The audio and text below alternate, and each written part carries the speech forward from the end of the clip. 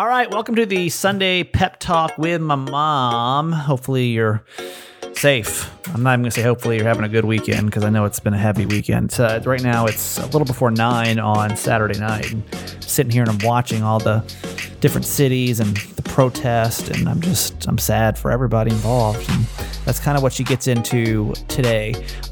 So a couple things really quick before we get into the pep talk. Then in case you're new to the pep talk, this is just 5 minutes with my mom, and it's supposed to just get your mind kind of set right. Just a little tiny nugget for Sunday to have something to start your week with. Before we do though, a few things. Number one, tomorrow, Monday Cheesemate, where I'm going to talk to you about the time that I asked Gina, my ex-co-host, on a date and the truth behind that story, okay? Number two is the reason I'm sitting here and it's 9 o'clock almost on Saturdays, I'm working feverishly hard. Actually, it's not on just one new project, not two new projects, but 3 new projects that my plan is to launch on Wednesday. I was sitting here talking to a friend and I was like, I don't know if it's like a good time to be launching these projects in the middle of all of the upset right now. So I might push it off, but we'll just kind of see how the week goes, right? Day at a time, and we'll figure it out. Anyway, I love you. I do. And I hope that you have spent some time with episode 48. Thank you to everybody that shared. It was a massive download. And what makes me happy about that, usually other episodes would be like an ego thing, right? Like, oh yeah, your podcast is doing so great. This one was because I think that Miguel did such a great job on breaking down the topic. And if you have a second to share it, and if you think the message was great too, and it could be beneficial in a time like this, it would be, I think, really helpful. So that's episode number 48. And now the pep talk with my mom is up next. Hi, it's Nancy Yancey. It's Sunday once again, and this is my weekly quote-unquote pep talk, even though my heart is heavy today, so I'm not sure how peppy this will be. It's been a tough week for all of us. We've reached the 100,000 mark of people dying of COVID-19, and I am sorrowful for all those families and for all those people that have died from this virus. And I pray that we will continue to wash our hands, to wear our mask, especially now that things are opening up, keep a safe distance from people, because we are protectors of one another.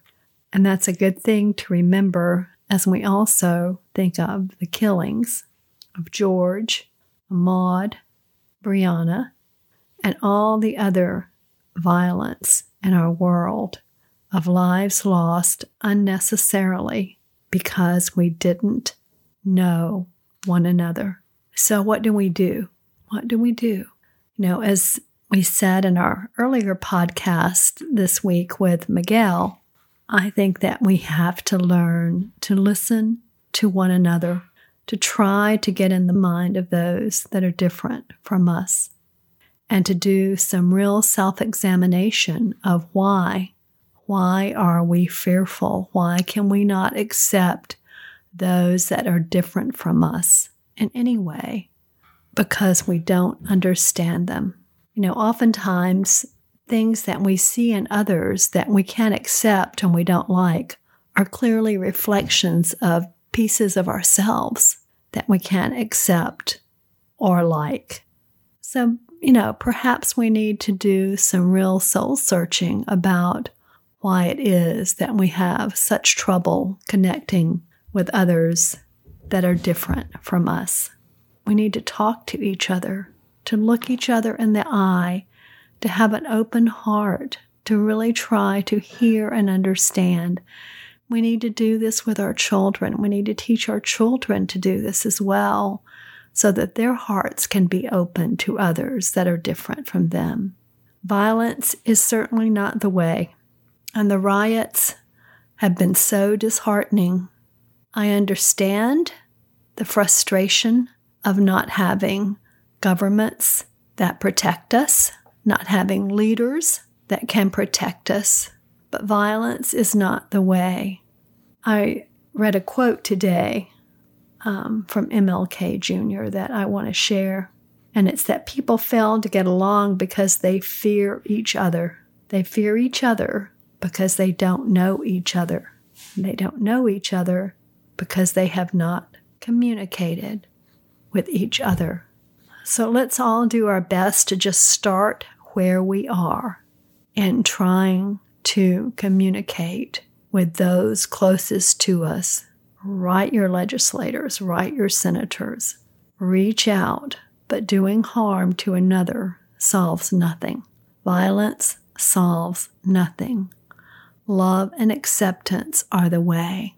And I believe that it starts in our hearts and in our homes.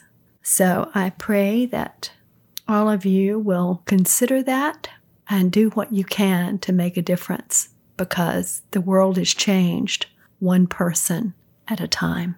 And let's remember in our hearts all those who have died, whether it's of corona, from violence, whatever. Let's keep them in our hearts and our minds, and let's do better because we can. Thank you. Love you forever, and look forward to you joining us next week for a much more uplifting week, I pray.